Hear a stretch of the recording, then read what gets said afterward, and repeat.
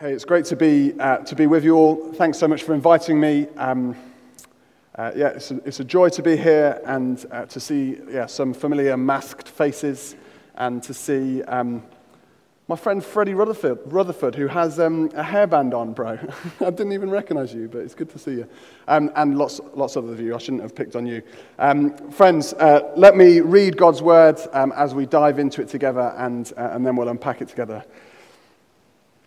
So Matthew chapter 13, if you've got it in your Bibles, I would tell you what page, but your Bibles will be completely different, or probably digital, so if you've got phones, then find them. So Matthew 13, and I'll just be looking at a couple of verses here, so starting at verse 44 and reading through to verse 46.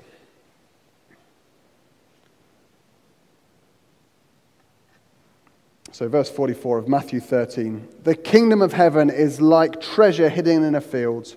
When a man found it, he hid it again, and then in his joy went and sold all that he had and bought that field. Again, the kingdom of heaven is like a merchant looking for fine pearls. When he found one of great value, he went away and sold everything he had and bought it. Let me pray as we open up this passage together. Father God, you are a generous God. And I pray that you would be generous to us today, that you would speak to us by your Spirit, that you would open our eyes. Lord, as Jesus says, Lord, we need ears that are open. So I pray that you would open our ears, that we would hear, and soften our hearts, that we might be changed by your word. Lord, I pray that you do that for me, for everyone here, Lord, for those who know you, for those who don't, Lord, be at the work of softening our hard hearts to understand your word better. In Jesus' name we pray. Amen. I'm going to go out on a bit of a punt here, and I apologize if this doesn't pay off at all, but when I was at school, we sang a song in assemblies, and for those of you who kind of did sort of assemblies at school and stuff, assembly songs are those kind of songs that stick in your mind forever. And as I was preparing this passage, this song kind of came to mind. So I'm going to sort of attempt at singing this song. Now the benefit is I don't know whether you're not singing because I'm looking like a melon and you don't have a clue what I'm talking about, or you're not singing because you're obeying kind of COVID things. But this is how this song went. It went like this: life is like a magic penny. Hold it tight, and absolute silence and odd looks at me as well. So, hold it tight and you won't get any. Lend it, spend it, and you'll have so many. They'll roll. Thankfully, I'm not singing, I'm preaching today. They'll roll all over the floor. And then it went like this. Love is I started too low, but love is something if you give it away. Give it away. Give it away. Love is something if you give it away. You end up having more. Thank you very much. And that you don't, please don't. I'm embarrassed. You're going to be embarrassed. And the moral of the song, as it kind of was explained in the assembly or by whoever was doing the song, was that love is something if you give it away. Almost the more love you have, the more you give that love away, then the more you'll receive. That wasn't the moral that I learned from that song. I wanted to know where this magic penny was. Where was this magic penny that I could spend and receive more? And I loved the idea, and I went around as a kid sort of wishing that I had this magic money penny. And the government at the moment could do with a magic money penny rather than a magic money tree, couldn't they? We would love a magic money penny, but when we look at that and when we think about that idea, we realize it's nonsense. There's no such thing. There's no way that you can spend lots and then receive lots in return. Spend everything you have and yet end up being rich. Or is there? This is not kind of some secrets to becoming millionaires, but in this passage, friends, I think we see two stories. It's exactly what we see in this passage. Two stories of men who sell everything they have and yet end up with something much, much more. Something worth much more than they gave away. And the reason I think that Jesus tells this parable, in the context of these parables, the reason Jesus tells this parable is he wants the listeners, those who have ears, those who have soft hearts, those who can understand, he wants us to know this one massive truth. That the kingdom of heaven is worth everything that we have. The kingdom of heaven is worth everything we have. Friends, I want us to leave today as we walk out those doors, as we end time sort of singing together. I want us in our minds, for me, because this is important for me to understand this, and for all of us, to be utterly convinced that the kingdom of heaven is worth everything that you have. That swapping everything you have for the kingdom is the best deal ever. If I've done my job today, then that's what we'll have going out in our hearts and in our minds. And friends, if you don't believe it yet, and there's maybe a tiny part of you, if you're here kind of not sure where you stand with the Lord and you're just sort of exploring, if there's a tiny part of you that wants to know it, that wants to know why the kingdom of heaven is worth everything you have, then I plead with you, listen to this passage. Listen to Jesus' words here today. And I really hope that we'll all leave. For some, it's necessary for us to be reminded. For some, this might be the first time you've heard this, but I want us to all leave thinking, knowing, believing, being certain that the kingdom of heaven is worth everything we have. Look down with me at those verses. The first thing I want us to see as we look at those verses is that kingdom living, or the kingdom itself, looks stupid. The kingdom looks stupid. So this is a scene. I love kind of reading these parables, and the stories are living. So let's get into the story, what's going on here. There's a farmer farming in a field. He's probably working in another man's field. That was what kind of was not man's field. He's not working in man's field. He's working in another man's field, a field that belongs to another man. That's a better way of saying it. And he's probably there, I don't know, digging or farming or whatever. And there's maybe many others sort of farming alongside him and digging alongside him. And imagine his spade hits something solid. And he sort of gets down on his knees, and he gets his hands and his nails dirty as he lifts up the dirt, and he sort of peels away at this thing. He starts digging. He finds a box or a chest, I don't know, whatever he finds, and he opens it up. And he looks, and he sees treasure, riches beyond his wildest imagination. And then he sits up, and he looks around, and he sees whether anyone else has spotted what he's got. Has anyone else seen what he's been doing? And he notices that no one else has seen it. So he closes the lid, he buries the box, and he goes away. And then he sells every single thing that he has. He sells everything that he has to get this field. You see, here's the thing, friends, that in those days it was relatively common, it seems, for someone to have lots of kind of treasure, have lots of possessions, and need to leave the country for various reasons. They might leave, and there was no kind of banks or safety deposit boxes for them to leave stuff with. So often the kind of normal person would maybe dig a hole and bury something in a place that they would later come back to, hoping that no one else would find that place. Maybe they'd gone and died and never come back, or maybe they'd gone and just kind of found treasure somewhere else and ended up living and moving somewhere else. But for some reason, someone's treasure was in this field. And the law was basically a little bit like that law at primary school, which was finders, keepers, losers, weepers. This man found it. It was his. He could enjoy it. But there's a bit of a problem because it's a little bit more complicated because he was in another man's field. And so there was another man potentially who had some right to this treasure. If the owner of the field knew what was going on, he might say, well, you dug it up in my field, so I'm going to take this treasure. This is my treasure. I'll have it. Thank you very much. So he can't risk it. So he buries it and then sells everything that he has and buys the field, guaranteeing that that treasure is his and his alone. Jesus tells another story, doesn't he? It's like the first, but this time it's a merchant and a pearl. Pearls were properly valuable in those times. I think they're probably still properly valuable now. And this guy probably has lots of pearls. He's a merchant. This is kind of what he does. It's his day job. But then he finds the pearl to end all pearls. The best pearl. All of the pearls that he's ever seen, all of the pearls in his collection pale into insignificance in comparison to this one pearl. What a pearl. Just picture the pearl. I did a little bit of research around pearls, and apparently whiteness is a good thing in a pearl, and some of them have kind of a nice sort of gold sort of, kind of pattern or swirl or something to them, and they're particularly nice. And so imagine this beautiful, large, pure white with a hint of gold pearl. And again, he sells everything that he had to buy the pearl. But just imagine that you were to see one of those guys, one of those men, just after they found the treasure, and as they were selling all they had, just as Jesus says, do you see down there, he went and sold all he had. He went and sold all he had to buy a field. Just imagine. He's flogging his house, his kind of pots and his pans and his cutlery and all his stuff, his land, his cattle, his carts, his horses. He's tearing down his house bit by bit and selling everything that he has. He went and sold everything he had, every last thing. For what? For a field. He sold all that he had for a field. Imagine that in his possession already he had a number of other fields. Yeah? So this guy's got, let's imagine, a few fields, and he sells fields to buy one field. Everything gone. If you were looking on, if you were a mate of his, you'd think this guy was an idiot. And even better, he does it with a massive grin on his face. Do you see that? In his joy, verse 44, at the end of verse 44, and then in his joy went out and sold all he had. There's nothing more silly than seeing someone doing something stupid with a massive smile on their face. Yeah? Everything he had.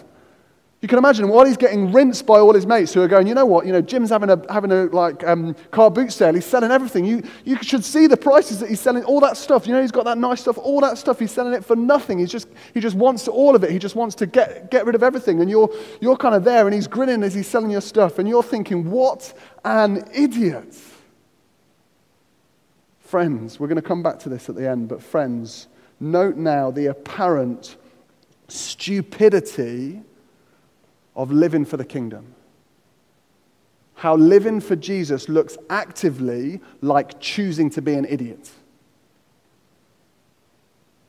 As you let go of the stuff in the world, as you start to see less value in the worldly things, as you live for Jesus as your king, as you live under God's rule, people will look at you and say, you're an idiot. What are you doing?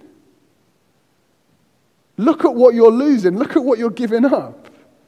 For what? For religion? For some kind of nice gathering, socially distanced on a Sunday? For pie in the sky when you die? For what? What are you giving up all this stuff for? Familiar passage, I'm sure, to some of us. 1 Corinthians 1:18 says this, for the message of the cross is foolishness to those who are perishing. The ridiculousness of changing your life, of giving up so much.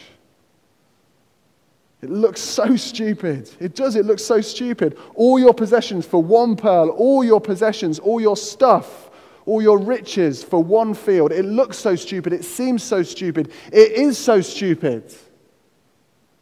Unless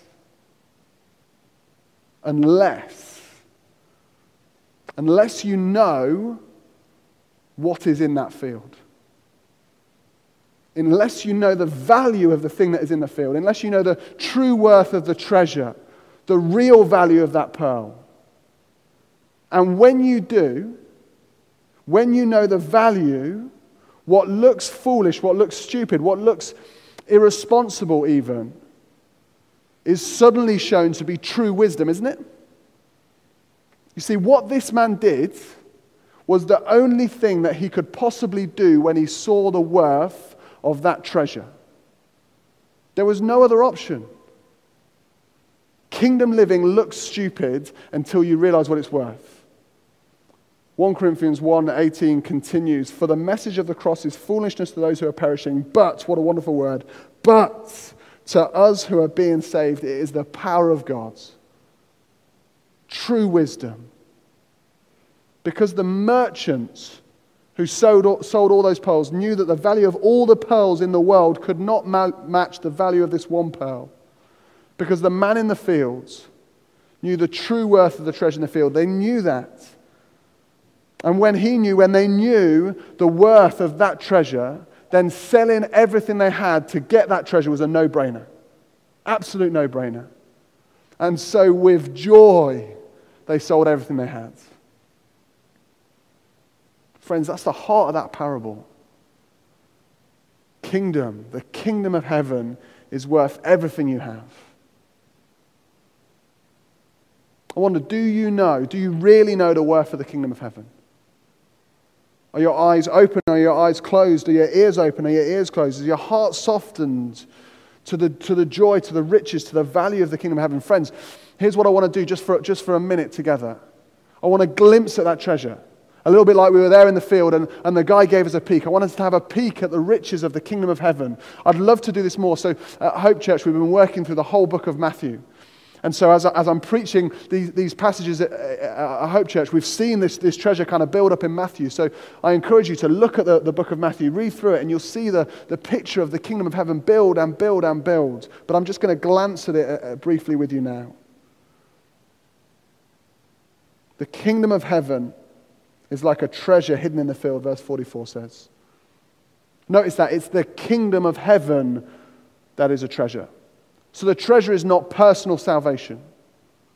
The treasure is not forgiveness of sins. The treasure is not kind of heaven where we go to when we die. The treasure is not being saved from hell to heaven. It includes those things, absolutely. Don't mishear what I'm saying. It is absolutely those things. It includes those things. They are part of it. The treasure is no less than the forgiveness of sins. It is no less of salvation from hell to heaven. It is no less than that, but it is wonderfully more than that. It includes all this, but it is so much more, friends. It is as if all those things are like the wonderful, core and central, but individual treasures that are part of this deeper, broader, bigger treasure. And that is the treasure that Jesus wants us to see the value of. The whole of the kingdom of heaven. Jesus tells us it is the kingdom of heaven in all its depth and all its breadth. Friends, the kingdom of heaven is deeply personal. It is the receiving of salvation. It is the forgiveness of sins. It is the receiving of Jesus Christ, and we see this as we go through Matthew. It's the receiving of Jesus Christ as our King and as our Lord, as the heart of our life. It is receiving the rule of God, the rule of His reign in our hearts. It is, as Jesus Himself puts it again and again in the book of Matthew, it is becoming a child of God. It is that we can call Him Father. We've been adopted into His family. That's the richness of the treasure. And the personal assurance that comes with being able to call God Dad. That's amazing. Abba, Father. That's the richness of this kingdom of heaven. It is wonderfully, beautifully, deeply personal, but it is also wonderfully and vastly universal. See, Jesus is both King of our hearts, friends, and yet He is also the King who is subduing the whole earth under His wonderful rule.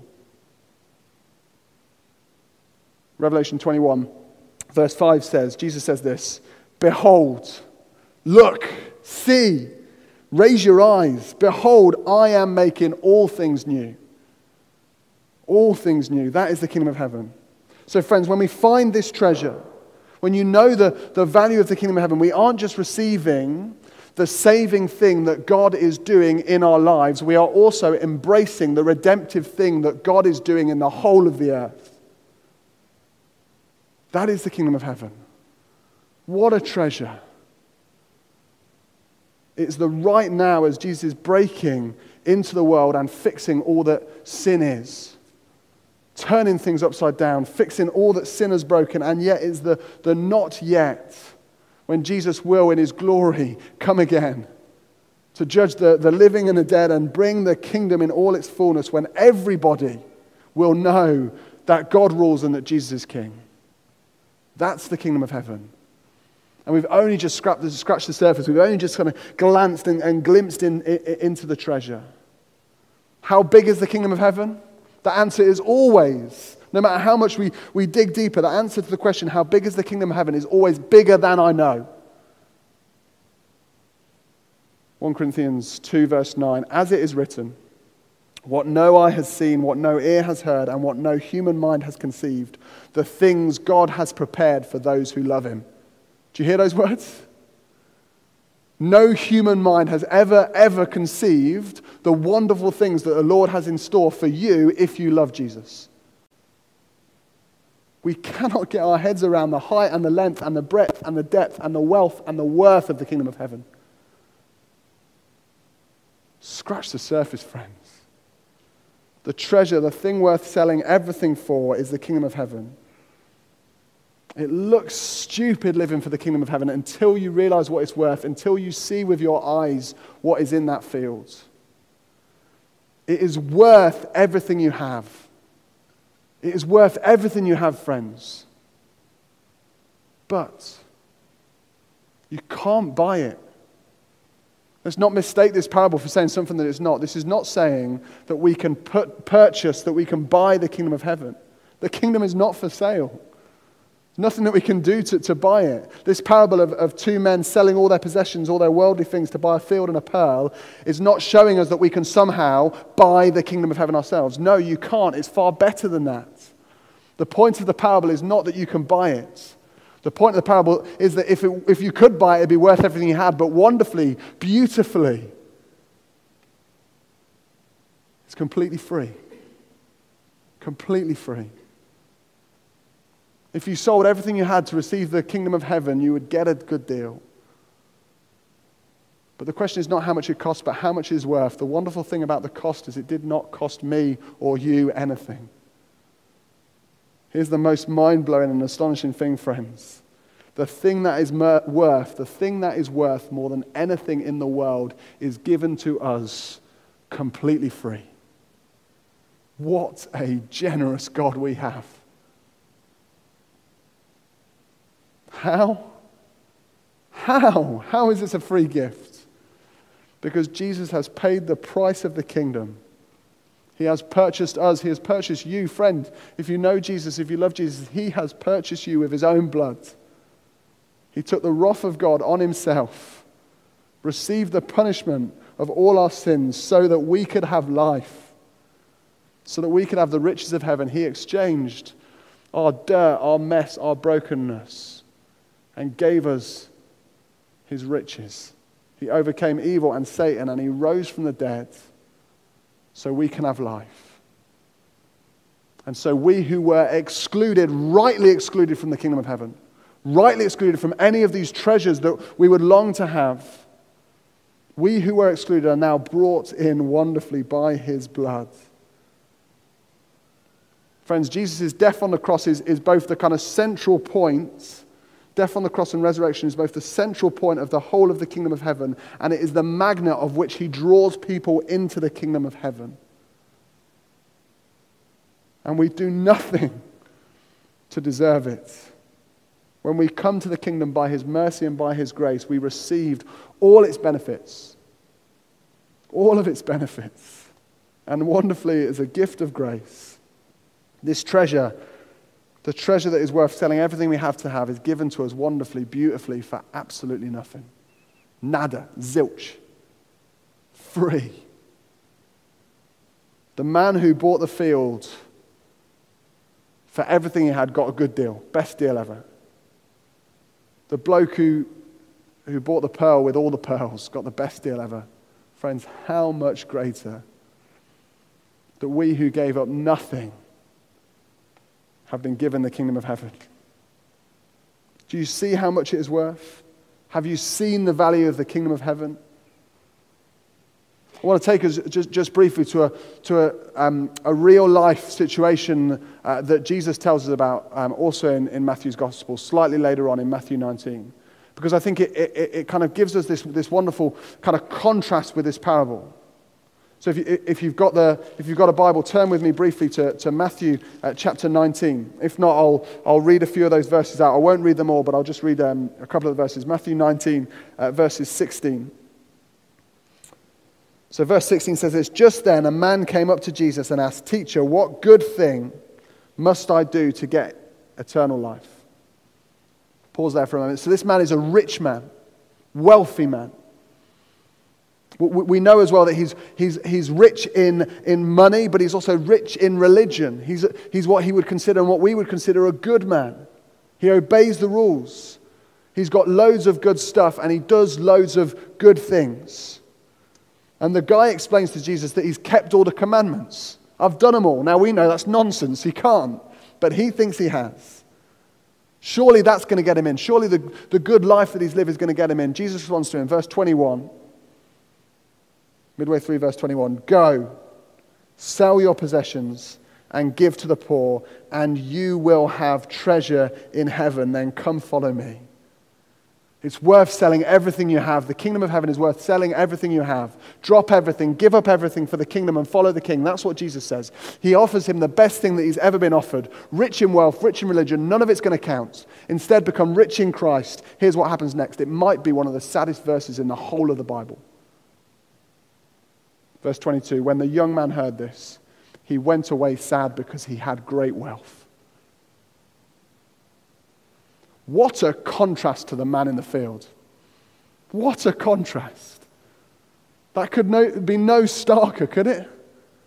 Who, verse 44, "in his joy went and sold all he had." What's the difference? The difference is how much they believed, how much they knew, how much the Lord had opened their hearts to see what the kingdom of heaven was worth. That's the difference. The man went away sad because he had great wealth. That's fascinating. That's completely upside down to the way that our world thinks about it, isn't it? More wealth, more happiness. No, the man went away sad because he had great wealth. What a line. He was world rich, but he was God poor. He let go. Friends, he let go. That man, as he walked away, let go of the chance of kingdom riches that will last forever in exchange for the earthly riches that will fade away. Idiots. And with every step he took away from Jesus, he got poorer and poorer. Do you see that? In order to keep more money in his wallet, every step that he took away from Jesus, he got poorer and poorer. But the man in the field, just picture this, with every item from his inventory that he sells, with everything that he has that he gives away or he sells, with everything that he sells, he gets richer and richer. Life is like a magic penny. The kingdom is worth everything you have. So, friends, once you get even a glimpse of it, drop everything. I just want to apply this briefly for us in a few different ways. A few things I want us to think about that have been challenging to me, that have been challenging to us as a Hope Church family. I pray that they'll be challenging to you as Globe Church. So thank you for inviting me and being willing to listen. Let me bear with me as I try to apply things to a context that I don't know and people that I don't know. But I think this is what the Lord maybe wants to teach us today. Firstly, whether you're searching or not, the kingdom of heaven has been revealed to you. So if you haven't already, friends, repent and come to Jesus. Do you notice that the first man stumbles across the treasure? He's not looking for it. He just kind of falls across it. The second man is searching for pearls and he finds a pearl of great price. For some of you, you might be searching for something.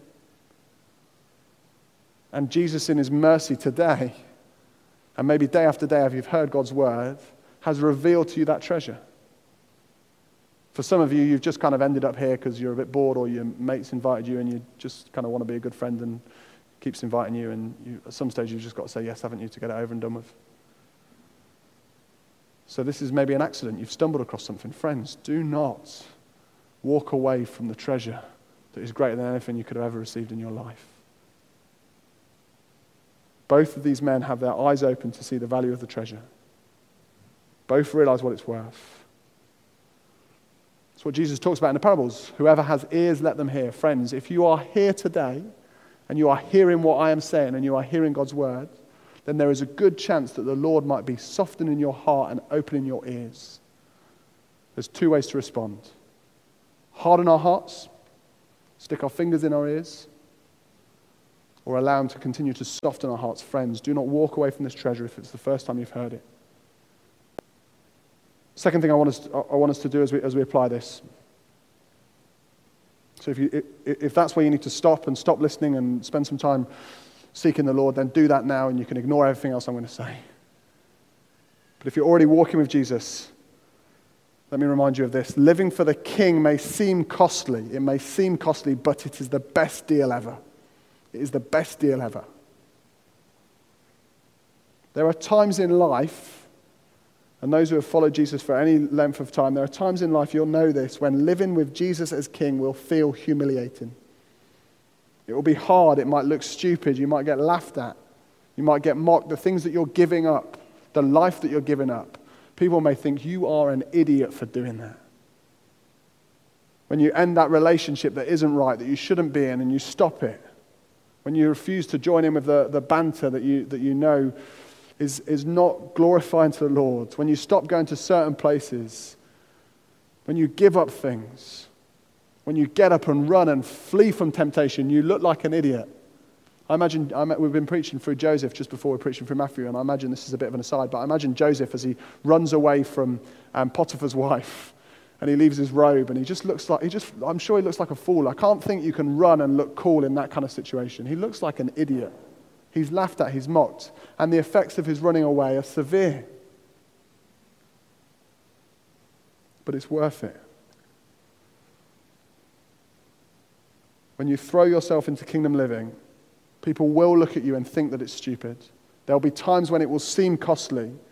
And in some ways, in a worldly sense, it will be costly, but it is always gaining kingdom terms, always gaining kingdom terms. Just picture the man. The kingdom of heaven is like a treasure hidden in a field. When a man found it, he hid it again, and then read these next 3 words. Are we allowed to do this? I'm going to do it anyway. Read these next 3 words with me. Speak them out with me. I'll read that verse again, and the final 3 words I want you to read with me. The kingdom of heaven is like a treasure, verse 44. The kingdom of heaven is like a treasure hidden in a field. When a man found it, he hid it again, and then these 3 words, in his joy. In his joy. What amazing words. In his joy, he went and sold all he had and bought that field. He is counting the cost.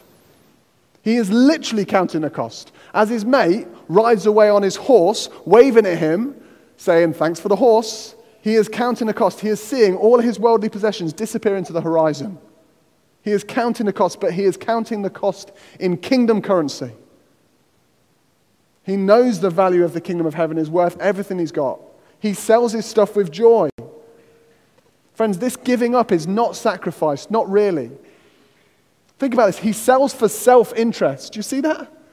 He sells for self-interest. What he has is better than what he's got. Friends, let's not kind of move on from that too quickly. Let's not be kind of too kind of sacrificial about this in a sense. He is selling for self-interest. Yes, it's generous. We want to be a generous church. I don't want to undermine any of that and all that kind of stuff. But there is an inherent self-interest in gospel living.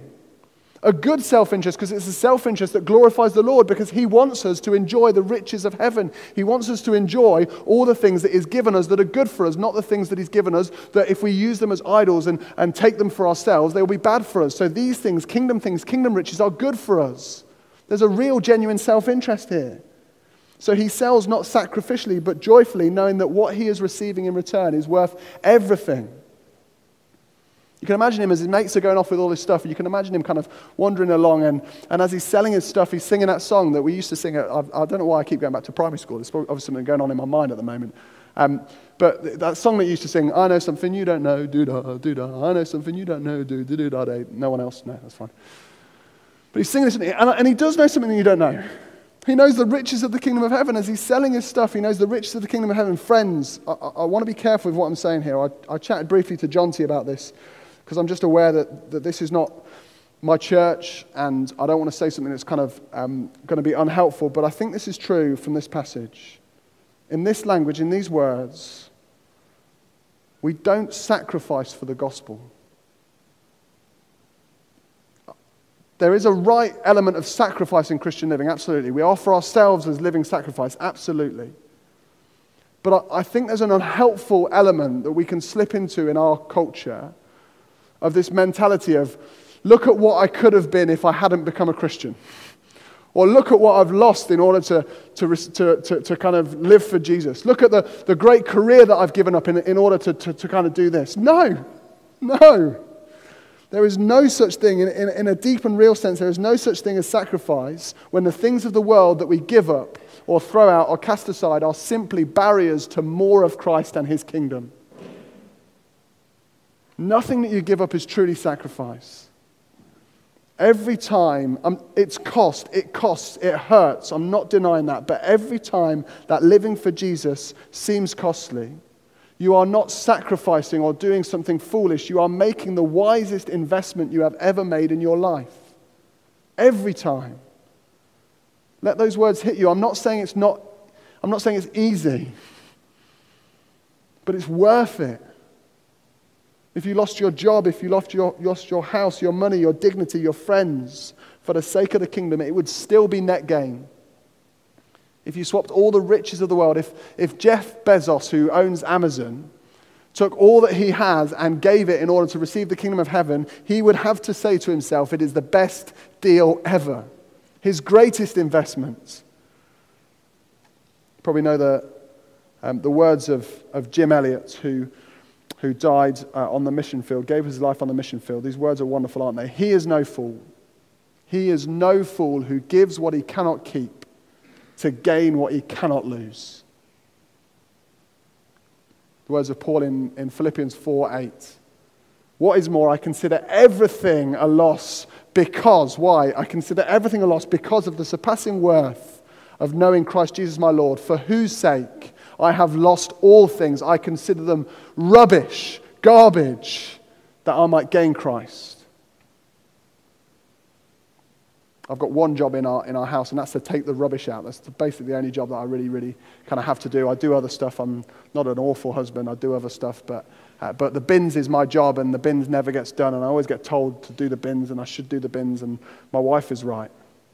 I think that's what Paul is saying here. I think Paul is saying leaving his stuff, giving up his stuff is like him taking the bins out. That's how he considers it. Do you see that picture? In fact, the language, if you know anything about the language is even starker than that because it's talking about poo. It's scraping poo off his shoe. That's what it means to give up the riches of the world for the riches of heaven. And if you'd have asked Paul, if you'd have said to Paul, was it worth it, Paul? I think this is what he would have said. I think he would have said, have you met Jesus? Have you scratched the surface of the kingdom of heaven? Such is the value of the kingdom of heaven, and best deal ever. Finally, on that day, third thing I want us to think about, on that day, only kingdom currency counts. On that day, only kingdom currency counts. This is key.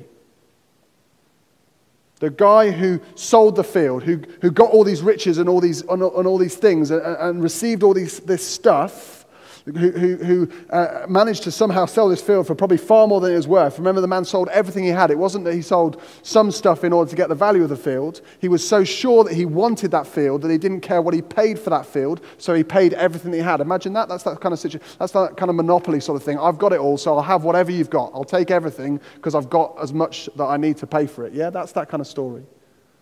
So he's handed this massive sum of money. He's going off smiling and laughing. He's having a right day. He would have laughed his way to the bank if they had banks.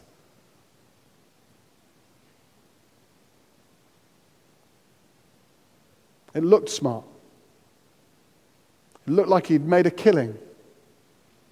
Until they start hearing rumors. Until he starts hearing rumors of the treasure that had been in the field. Until he realizes that the man who bought the field has found something in the field that he sold. And that what he sold, the thing that he sold that he thought he was getting a great deal for, was actually worth nothing in comparison. Then he looks like an idiot. Then he feels like a fool. Then he's embarrassed. Friends, one day Jesus will return. Guaranteed. He will come back. He's promised to come back, and as far as I'm aware, he's never let us down on any of his promises. He's coming back. And on that day, all the currency that we currently live by will expire. Do you know, I read this somewhere, there's about 130 million pounds worth of £1 coins that are no longer in currency at the moment because they're the old £1 coins. You know that? 130 million quid. Can't pay for anything with them. The currency has expired. Friends, worldly currency will one day expire. On that day, all your financial riches, all your good life stuff, all that this world values and says that you can get somewhere with or do something with, all of that will be nothing on that day. On the final day, only kingdom currency will count. And what are you going to present towards God? What are you going to present to him? You could have all the riches on earth, but be skint in front of God. And unless you present Christ as your king, unless you present his righteousness as your righteousness, you best not try and get there in your own good actions and good behavior. Remember Matthew 7:22? Many will say to me, this is Jesus' words, listen to his words. Many will say to me on that day, Lord, Lord, did we not prophesy in your name, and in your name drive out demons, and in your name perform many miracles? Look at what I did, look at my good works. Then I will say to them, these are the words from Jesus' mouth. Then I will tell them plainly, I never knew you, away from me, you evildoers. The list of stuff that you have done in your own righteous acts will be of no more benefit than the list of stuff that you own. Those currencies no longer count. The only currency that counts is kingdom currency. Friends, if you have nothing in this world, that will be more than enough in the world to come if you have Christ. So hold on. Keep going with kingdom joy. I want to leave you with a brief little story. In 1981, A lady called Thelma Howard died. You've probably never heard of Thelma Howard.